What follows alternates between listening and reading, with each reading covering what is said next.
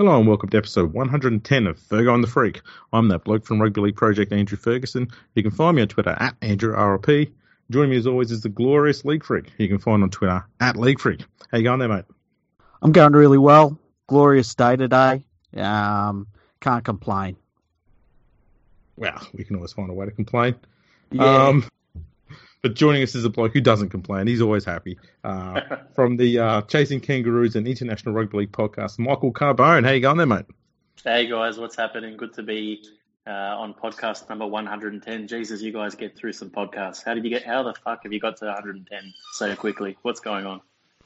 No sleep and nothing else to do during the day. No hobbies. What else? A little bit of OCD thrown in there as well.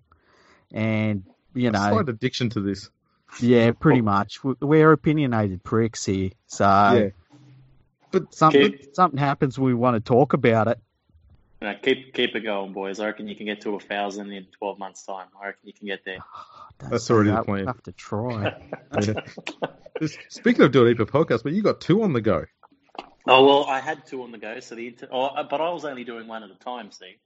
So, of course, yeah, you mentioned Chasing Kangaroos, which started probably this time last year. I only had 40 episodes of that so far. And the last 6 weeks I've been the host of the official International Rugby League podcast, which has been a lot of fun. But last episode of that mini-series came out today at the time of recording, Wednesday. And, yeah, I'll be back to Chasing Kangaroos probably next week or the week after. I might need a week off. We'll see how we go. How did it come about that you ended up doing the official international one? And I think you're really good at it. Like, Thanks, I think sometimes when you've got an official one like that, they can sometimes get presenters for it that are a little bit too much like cheerleaders, where I don't think you're like that. You take the same sort of approach to the international one, where you will ask questions, you'll talk about what you think should be happening. And, yeah, I think you're doing a really good job with it. How did that all come about into being? Thanks, man. I appreciate that. It's funny that it's all pretty crazy how it's all happened. It's been quite humbling, but I didn't expect this sort of thing to happen in 12 months, put it that way. But so I pretty much started Chasing Kangaroos with two mates, and eventually they sort of fell off the radar. They couldn't commit to it like I could, or they weren't as passionate about it as I was.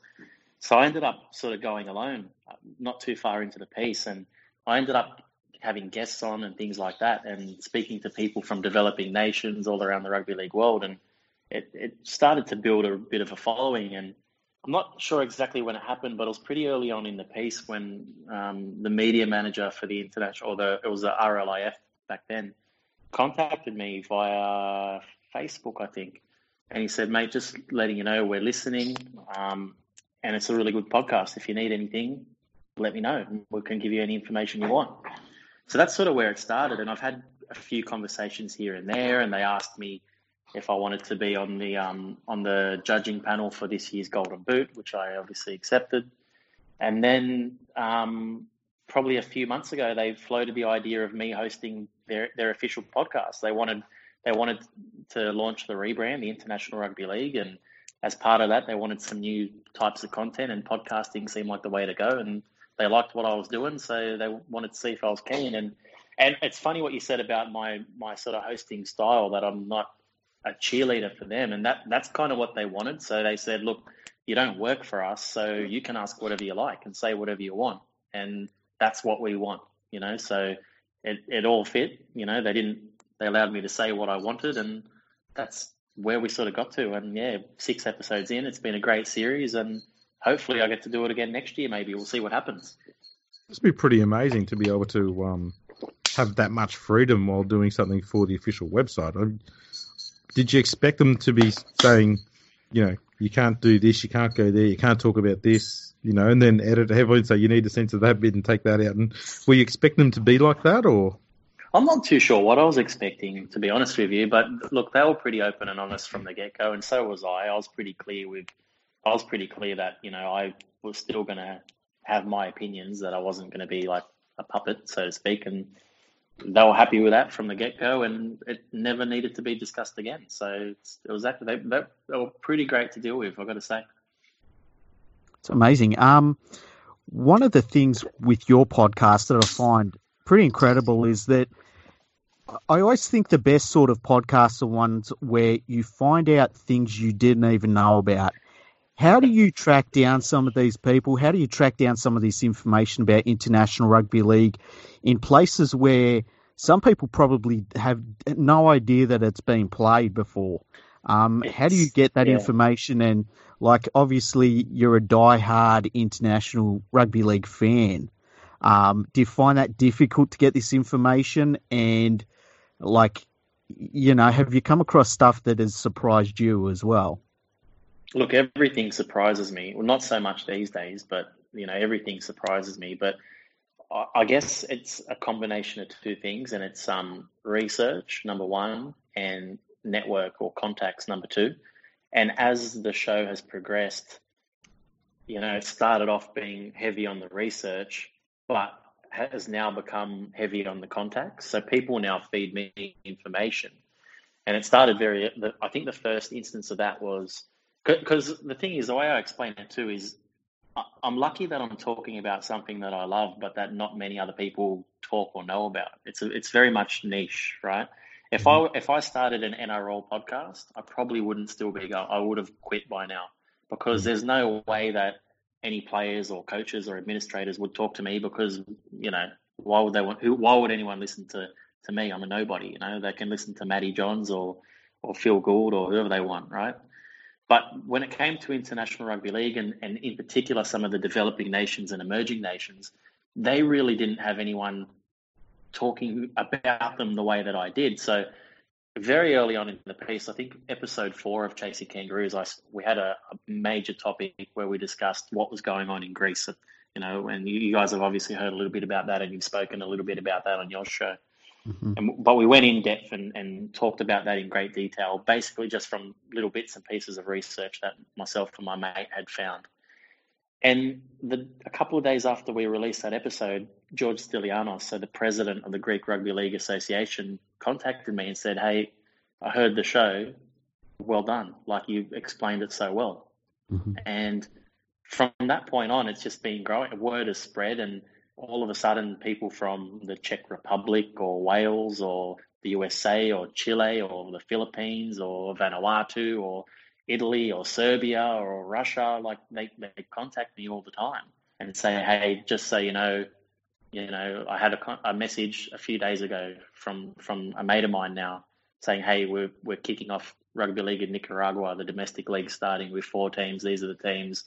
Here are some like just all this sort of information." So as time has progressed, I haven't needed to research as much, because I've got people who want me to help them spread the word, which has been really awesome.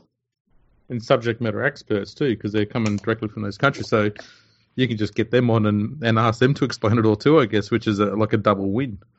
Exactly. So it's been pretty cool, and it's like you say, like I'm learning stuff every episode, and the listeners are learning as well. So someone made a comment to me not long ago saying that rugby league fans that listen to Chasing Kangaroos know 90% more about the world of rugby league than your average rugby league fan. It's probably true, because there's so much stuff there, and you guys know, you listen to it. So, and I appreciate that too, guys. It's good. Yeah, good to know you guys are listening. So that's awesome. Of course, I spend all my time listening to podcasts except for ours. I don't know. Well, I don't know how you have time, because you guys record so many. But anyway, that's another story. Oh, you just don't sleep. Yeah, it's very, very simple. You just record them at 4 a.m. in the morning, and then you wake up and get ready for the next one. It's it's quite simple. One of the things you said, and people know I have been probably the biggest champion about destroying the Golden Boot Award, going back just 20 years maybe. Yeah. Now, and it's not up to you to defend the award. That's the first thing I want to say to listeners. But what I would like, I thought that some of the commentary about, Tedesco should have won it was a bit weird, because I could understand why he was not involved in the final 3. But what I would like to ask you is, how did you vote for the players? Like, was it on a 3-2-1 basis? And when it got to the final three, what did you think of the names that were put up at the end? And was that the end of your involvement? Just, I was going to say betting. I didn't mean betting. Putting the putting the names forward for the 3-2-1 or however you nominated it, or did you get to be involved in the final vote as well? Yeah, so that's exactly what happened. So it was 3-2-1 all the way.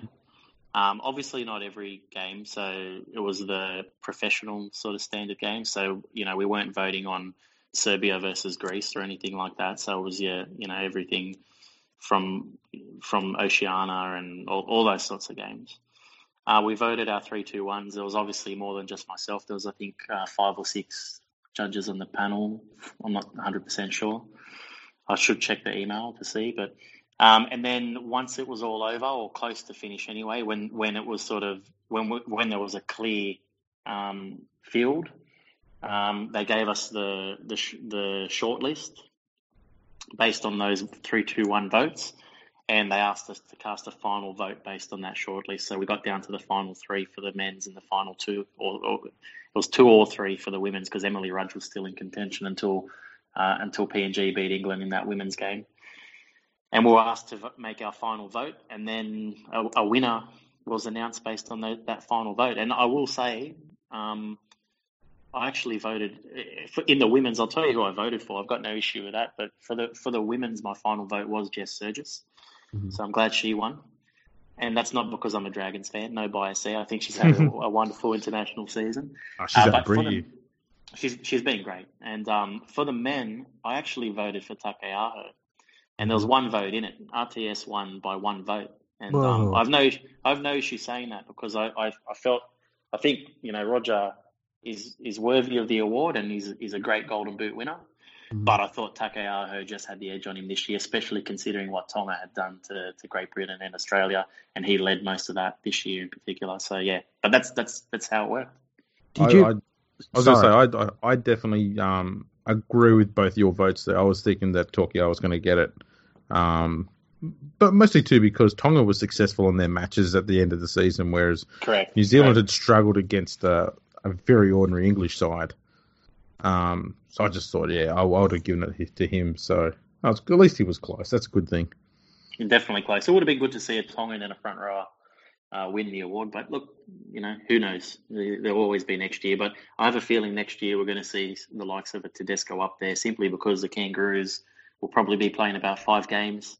And if they can win most of those, and look, if you're talking best player in the world, it probably is someone like Tedesco. But as we know, this award is given to the best player at international level. And Teddy just wasn't up to speed in either of the Kangaroos games this year. Actually, I just got to butt in quickly. I was just going to say, the year before they had a team of the year, which I was involved in the voting process of that. Yeah. And you had to nominate 5 players for each position, and then it got whittled down to, I think, 3 for each position. And you put in your final votes from there. Do you know if the IRL are thinking about bringing back the team of the year? Because I think that's a better idea than the Golden Boot. Yeah, team of the year is a good idea. I haven't heard anything just yet. I can ask and find out. I'll tweet you. I'll let you know. But no, I haven't heard anything like that this year. An idea that I did float with them, and they seemed receptive of, was having like a silver boot for like a developing nation player of the year. So looking at guys like, and this, I don't know if many of your listeners would know many of these players, but guys like Jared Samet, who comes out for Malta every time they play and is often their best player, or someone like Milos Zogovic, who plays for Serbia and is often one of their best players, and they've played more international rugby league games than any other nation this year. Serbia has. Yep. So just to reward someone like that, that's helping grow the game in a developing nation, and it's an idea that's on the table. They could do it maybe next year, but I think the issue there might be about defining, how do we define who could be nominated for such an award. But I think something like that would be good. But look, we need to celebrate as many of these players who play international rugby league as possible, I think. With the voting, you said that it was basically only the teams that were involved in basically the professional level games. Yeah. Did you find that a little bit strange, being such a big fan of all of the other games, and like because there were quite a few of the other games that were actually shown in some capacity. I mean, some of it was through mobile phone footage, which wasn't great, but like it just seemed weird that there was such a lot of the international players who just weren't even looked at for the voting. It just seemed a little bit strange. I think it would be, in a perfect world, you would look at every single international game played over the 12-month period, no matter which nation, no matter who they're playing, or as long as they're sanctioned matches, right? But it is difficult for everyone to see every game the way rugby league is sort of broadcast at the moment. As you say, like I watched the Greece-Serbia game, which was Sports Flick were not allowed into the stadium with cameras with 15 minutes to go. And we ended up seeing a recording on Colin Clayweg, the Red Star Belgrade CEO's mobile phone, or one of his mates' phones, and it was very hard to make out who was playing well or who was doing what. So it is difficult. That's international rugby league at the moment. It is difficult. But I think hopefully one day we get to a point where it can be a broader or cast a wider net when it comes to things like the Golden Boot. But for the time being, I think we got the best result at the end of the day. So, yeah. With the international game, like we've seen a lot of things being set up slowly, and it's funny because even 5 years back, there'd be things that's happening now which were more just a pipe dream, like a World Cup of Nines and things like that. What are some of the things you would like to see come into being that maybe are just being talked about a little bit, or that are almost rumours and things like that? Is there any sort of competitions that you sort of look at and think, man, we should have that in International Rugby League right now?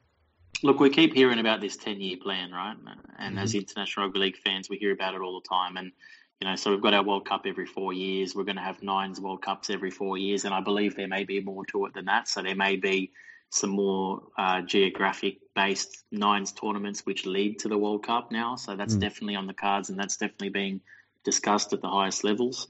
But we're looking at every 2 years having, your Oceania Cups, European Cups, your Middle East Africa Cups, your MEA, and your Americas Cups as well. So that's going to be happening every 2 years. And then there'll be a third year where we can have some bilateral tests. And I think that's where the fun can be. So I really want to see more of these Oceania Cups, especially the European Cup. I want to see England, a strong English side, playing in a European Cup against France and Wales and Ireland and Scotland and Italy and nations like that, because they're probably going to smack those sides in the short term. But I think in the long term, if they don't start getting their act together in Europe, they're going to be left behind, because the Pacific is where it's at the moment, and they are getting better and better.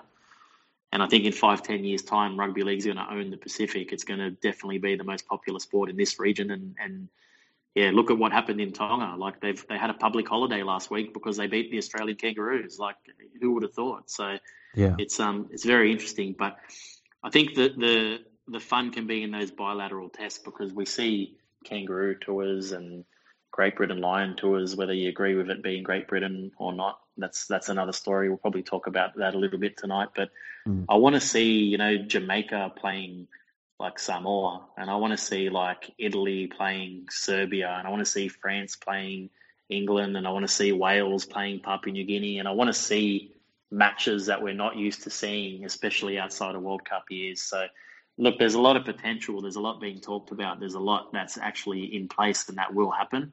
And, if you told anyone that 10 years ago, they would have probably laughed. They wouldn't have believed it. They wouldn't have believed that Jamaica and Greece would be playing Rugby League World Cups, put it that way. No. In the same year that Sonny Bill Williams signed the richest deal with the Toronto-based club. Like, it's just... and Tonga beat Australia. How good is that? All in the same week. It was incredible. It was incredible. I think that test... probably for excitement was about the best we saw this year, but the best overall test match we saw was probably that PNG versus Fiji test match, which that was incredible through the whole thing. One of the problems we have right now is that there seems to be, and you brought this up a little bit, and me and Andrew talked about this a lot over the last few days. There's a bit of a disconnect between what's happening in the Southern Hemisphere with rugby league and the Northern Hemisphere, and we're really starting to see, like, you could go on a really good run as an international team in the Northern Hemisphere, but the reality is that you're quite a way back from maybe a team like even the Cook Islands, who would probably wipe the floor with most European teams, to be honest. Do you think that we need to have some sort of competition in place where competition between those two parts of the world is almost forced, so that we don't end up in a situation where you got the haves and the have-nots, and it's we're almost so disconnected from one another that what's going on in the different parts of the world, it's like two different sports being run parallel almost. Yeah, I think as long as the NRL is so far advanced of the Super League, we're going to have that problem. So the NRL's, all the best players play in the NRL, even the best English players play in the NRL.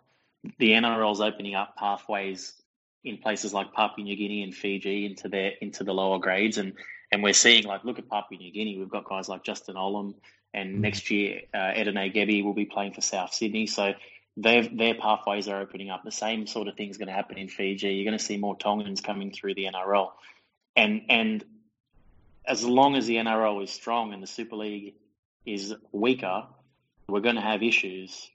We're going to have issues like that. Europe is going to fall behind, and unfortunately, that's just the way it is. And hopefully, the only way I could see Super League getting better in the near future is, seeing what Toronto's doing. And if Wigan decides they want to try and sign Owen Farrell from Rugby Union, and they start to grow their own players and develop more French players and players from other nations, their neighbouring countries as well, then it's going to be very hard for the Northern Hemisphere to catch up if they don't do something quickly. But I think the answer could be, again, in State of Origin, in a way, because we've always said the Kangaroos have been strong for the last few decades because they play Origin, right? And there's no doubt about that. That it's possibly the best standard of rugby league in the world. And the answer to that always seems to be, well, why don't we have a New Zealand Origin, North and South Island, or why don't we have an English Origin? Why don't they play War of the Roses and things like that? But the solution doesn't need to be Origin for England. England just needs to play more games, right? So if England played France 3 times a year, like State of Origin style, they might beat France 50-0 in every game this year or next year. But it might be 40-0 the year after, and eventually France would get competitive and they would grow together. And we can start to do similar things throughout the rest of Europe. And I feel like England are always they just want to play with Australia and New Zealand all the time. They're like your annoying little cousin. Like, can I play too? Yes, they are. They are, Michael. You've nailed it. They need to be helping their neighbours out and building strong competitions of their own. And they need the Super League to be strong. And it's easier said than done. But as long as the NRL is strong, and maybe the NRL needs to look. We can say some crazy things. Maybe the NRL needs to buy Super League and do something. That's not like crazy. That, we've discussed that off air.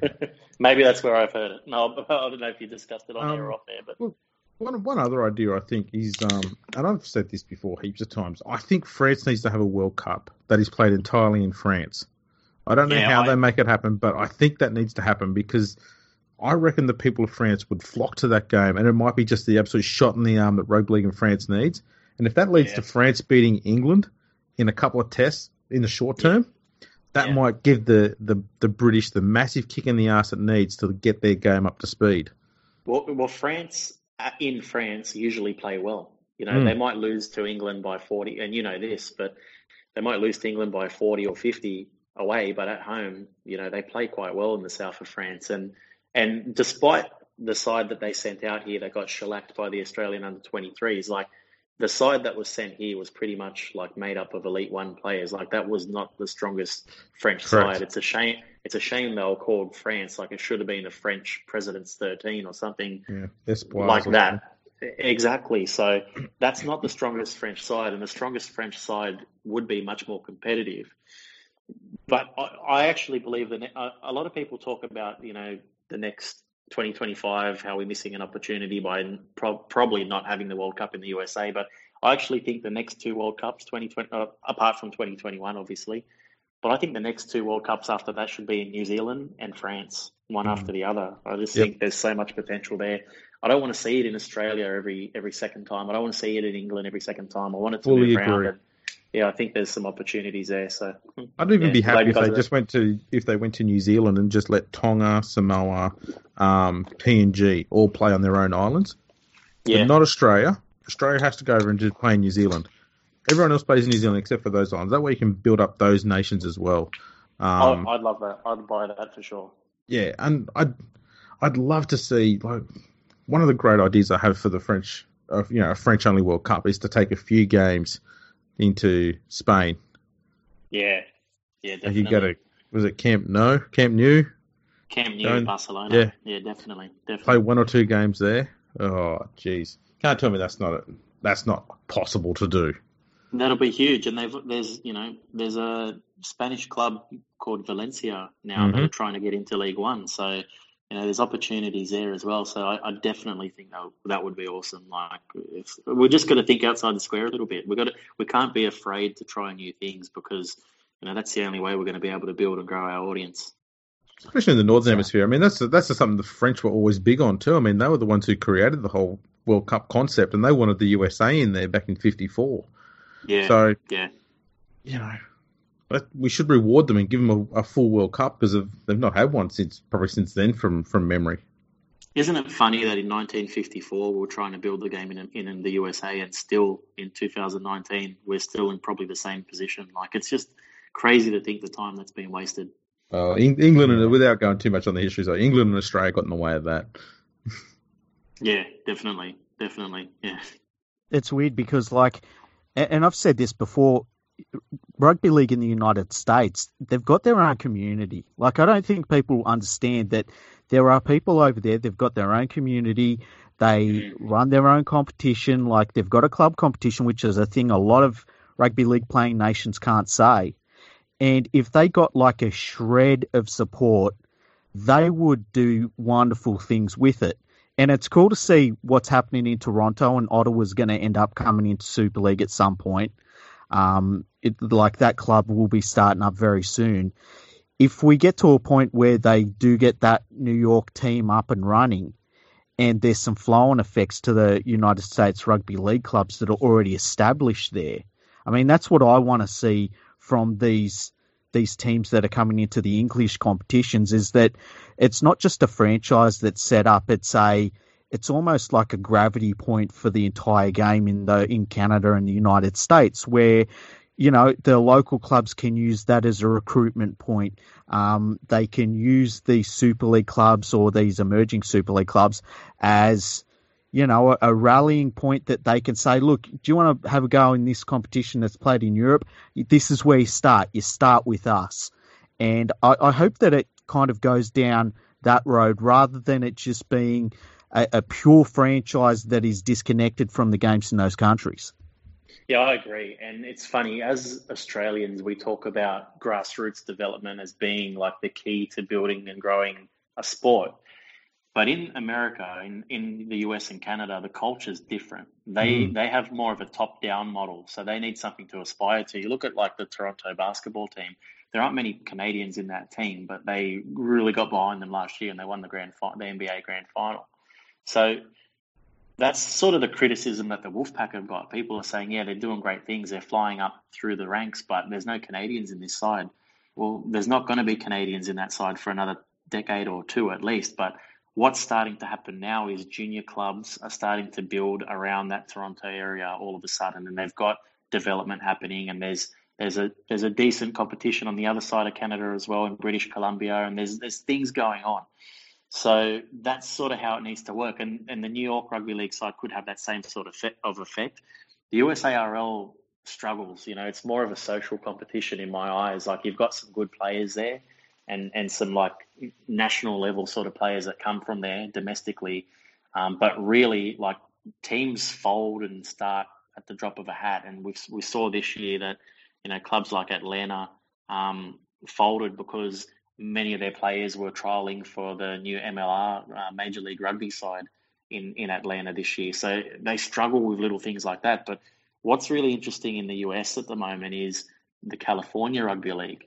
I'm not sure if you guys have heard too much about that, but basically they've got an exhibition game happening in a couple of weeks' time, and all of a sudden they've got 4 or 5 clubs and a new competition happening on the West Coast next year. They've got sponsors, they've got awesome jerseys, and they're doing things the American way, which is something that the USARL haven't done before. They're friendly. They're friendly with each other. Like they're not fighting or anything like that. But it just sort of adds a new sort of piece to the American puzzle that it's going to be very interesting what's going on there, and especially with the new professional clubs, as you say.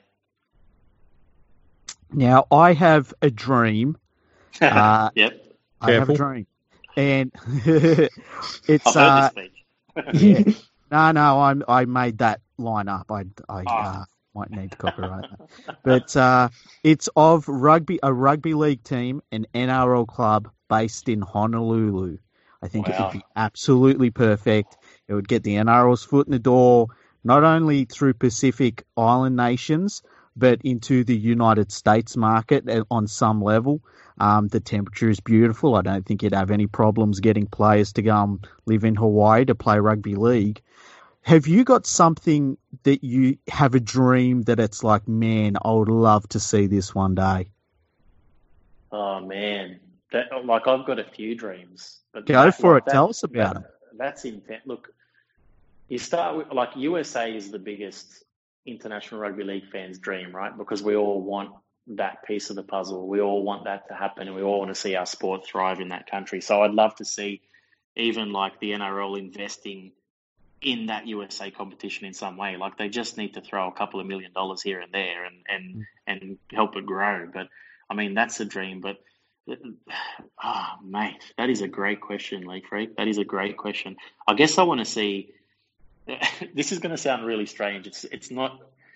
It's a really strange thing, and it's not something I've said out loud. But my biggest goal for International Rugby League is to be able to support the Kangaroos because, and I know that sounds really weird, but I've never supported the Kangaroos because I've always wanted to see competitive international rugby league, and I want to see other nations doing well.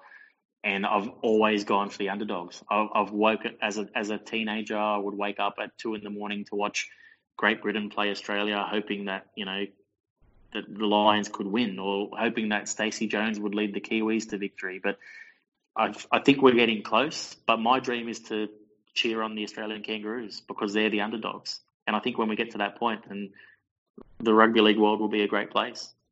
Mm-hmm. I don't know if that's the sort of answer that you were expecting. No, mate, I must say, I kind of agree with that. I find myself watching World Cup games when the World Cup's on. And I usually find myself going for Papua New Guinea or France. Yeah. Because I want to see those two teams go well. They've been around longer than most of the other nations with very little success. I want to see them, kick the curb, go around the corner, and even just to reach a World Cup final for either of those two nations would be phenomenal for the game. It would be crazy. It'd be crazy. Yeah. Yeah. But mate, there's so much. I want rugby league to be successful in Wales and Canada, and I love seeing what Jamaica's doing. And I'm Italian heritage, so I'd love to see Italy doing well. But I have too many dreams, guys. I've got too many dreams. Should I share the one that I had? I actually wrote an article about this a few years ago. Yeah, tell me. All right. Do you watch the wrestling at all, WWE? I grew up watching wrestling from Hulk Hogan to The Rock, probably. So you've heard of the XFL? Yep, definitely. Right. Yep. Well, a few years ago, Vince McMahon, owner of the WWE, decided he was going to reboot the XFL and get it back up again.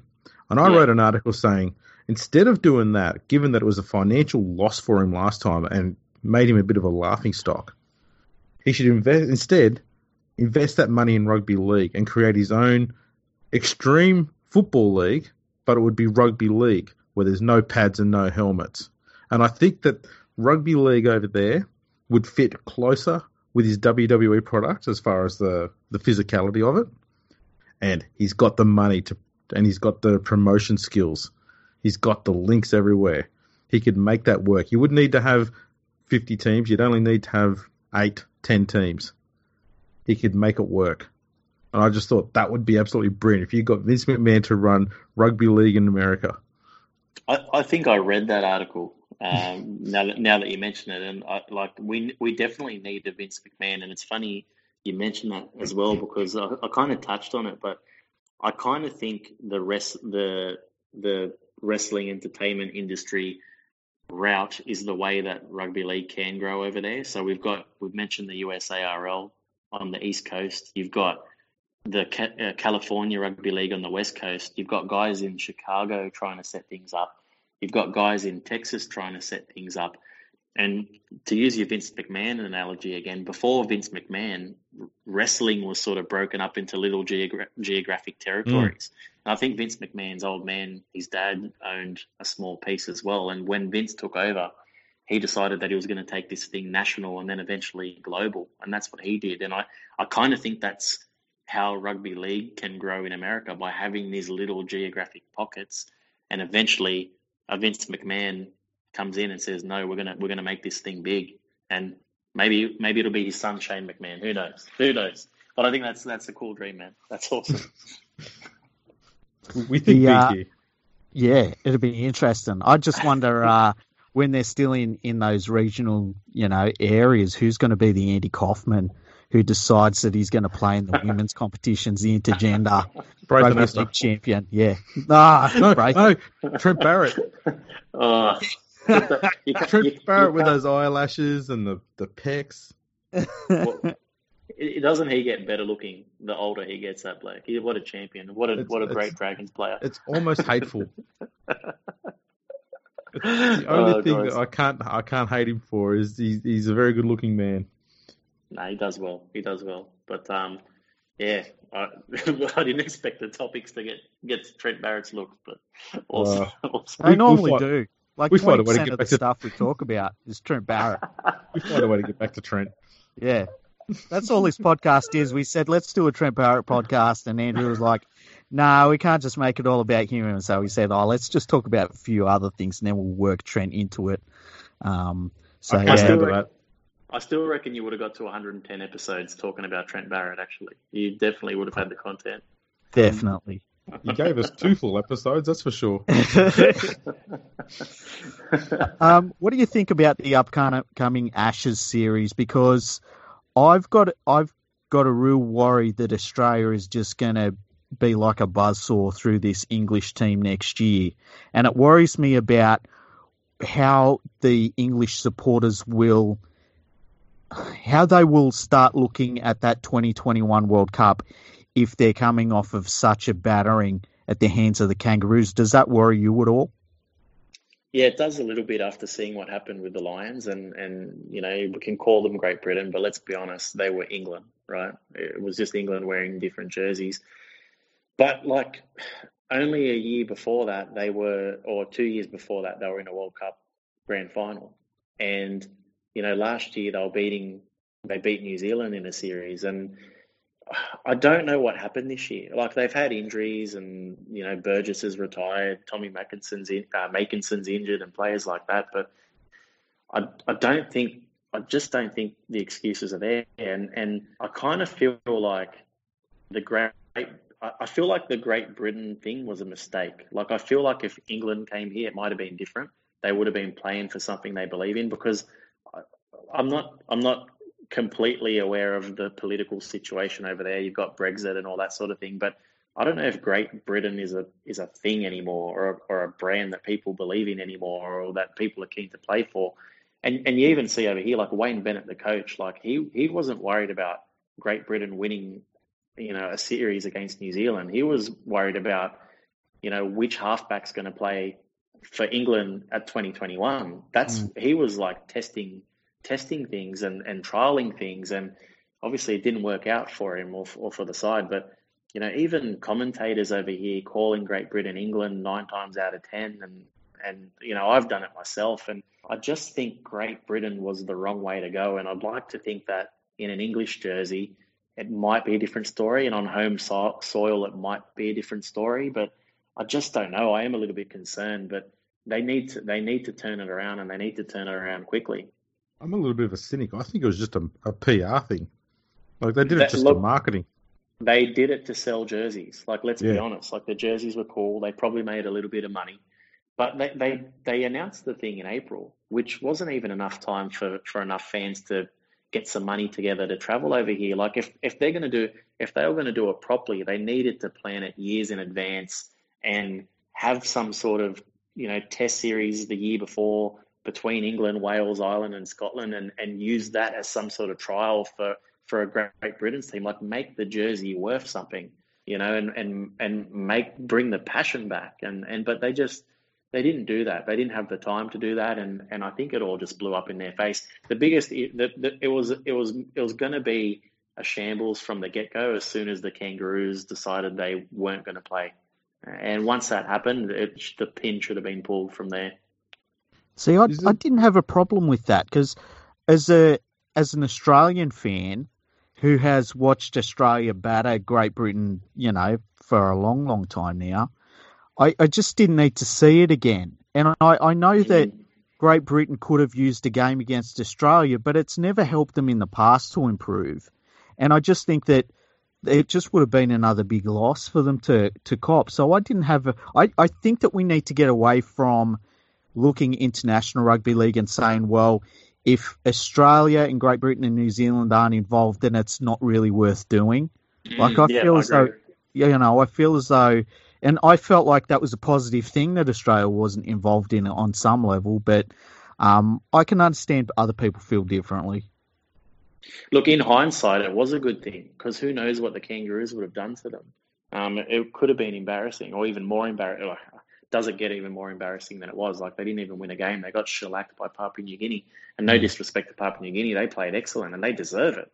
But it just goes to show, are we seeing a decline for Great Britain and English rugby league, or are we just seeing a surgence in Pacific rugby league? Because like Papua New Guinea, Tonga, maybe even like Fiji could have beat that Great Britain side as well. And it doesn't mean they're that bad. It just means maybe these other guys are that much better now. I don't know. It's a bit of both. It's a bit of both. Yeah. There's a decline in England that's been going on for 4 decades, and many people will argue with us over that and have done. But I mean, I've produced some stats which prove it. But yeah, there's also been quite a good increase in the Pacific region, and I put it down to mostly from when Auckland Warriors got introduced into the NRL. It sort of opened the door to the whole Pacific region and getting another pathway for them into the NRL. And it's just sort of dragged all of those other nations up instead of Australia waiting and just going and flogging everyone. Everyone else has come up to meet Australia's level.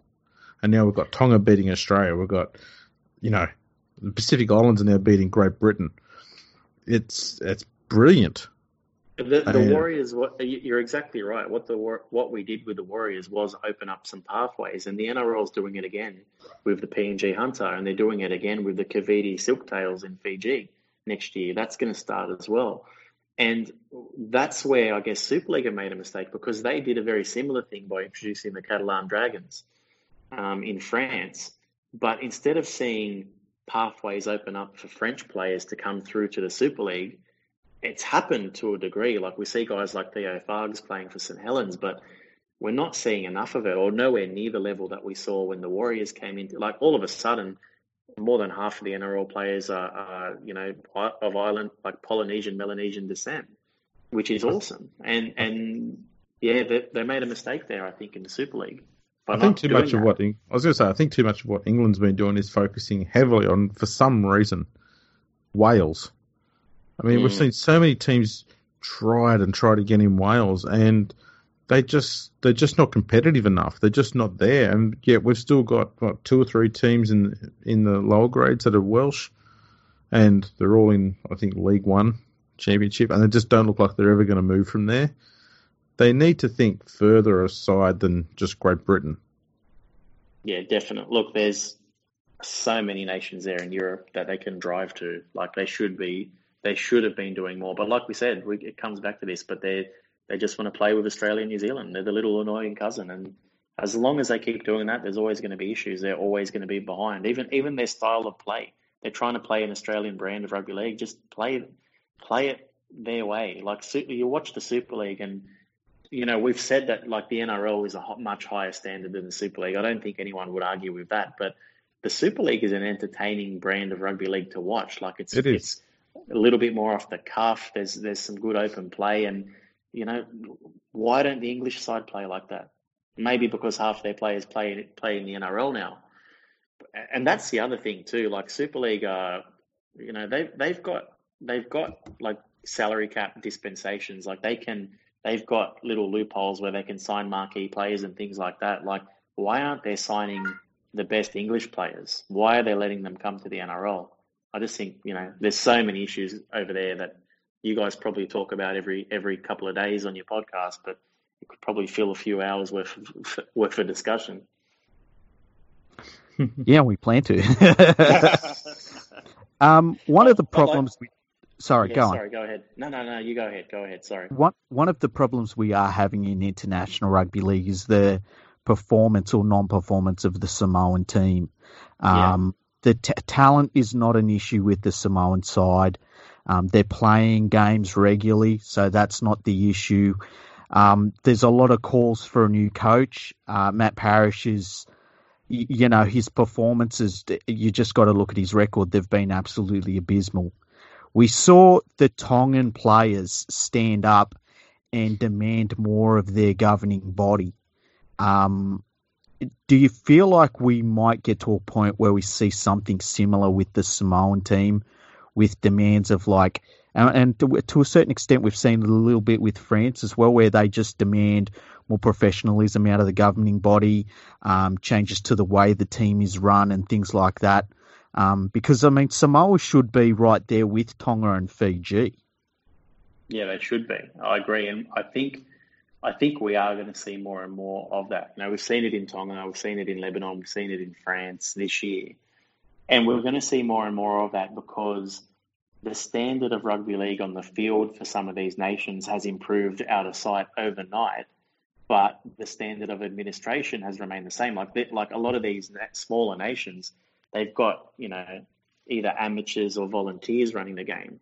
Mm. You look at Tonga. It's their administration. They're amateurs and volunteers, but all of a sudden they had a world-class rugby league team on the field out of nowhere because Taumalolo and Fafita, decided to change allegiances for some interesting reasons as well. But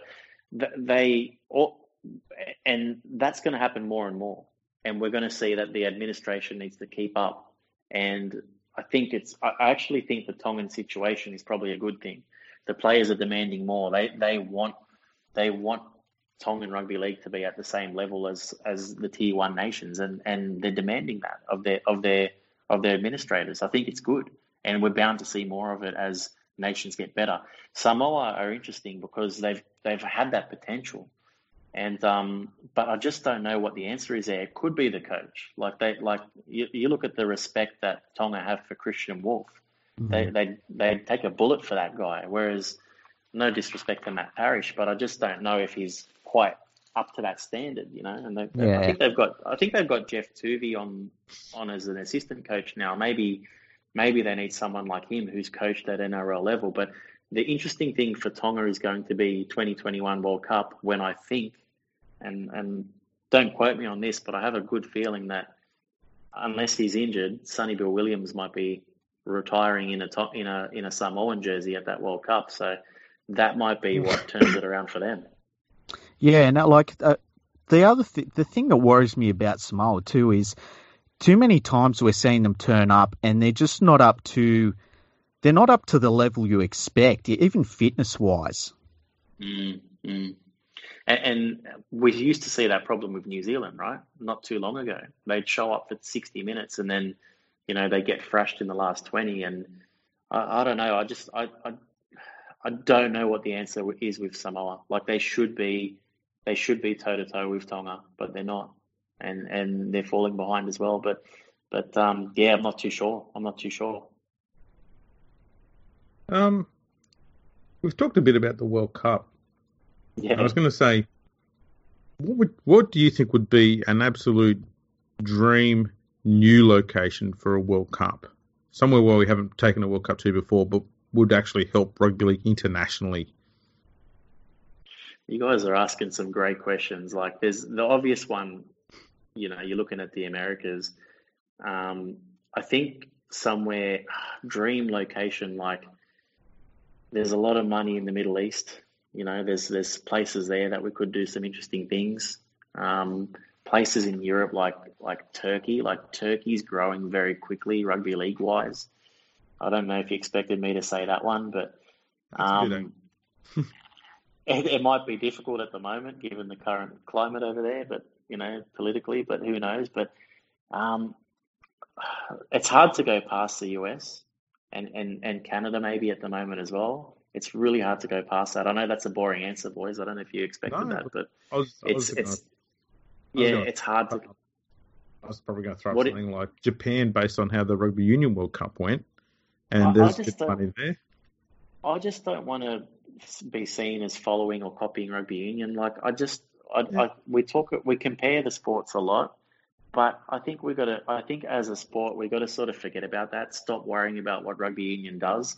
Do our own thing, because let's be honest, the product on the field like rugby league is a much better product on the field. We might be biased, but it's much better than rugby union. Like, I tried to watch that rugby union World Cup final after the Australia-Tonga game, and I was on my phone the whole time, answering DMs from people who were excited that Tonga beat Australia. I looked up and there was like 6 penalty goals and no tries in this Rugby Union World Cup. Like, it was just terrible. And, we shouldn't we shouldn't be worried about what rugby union's doing all the time. Let's do our own thing. Let's grow our sport. There's room for both.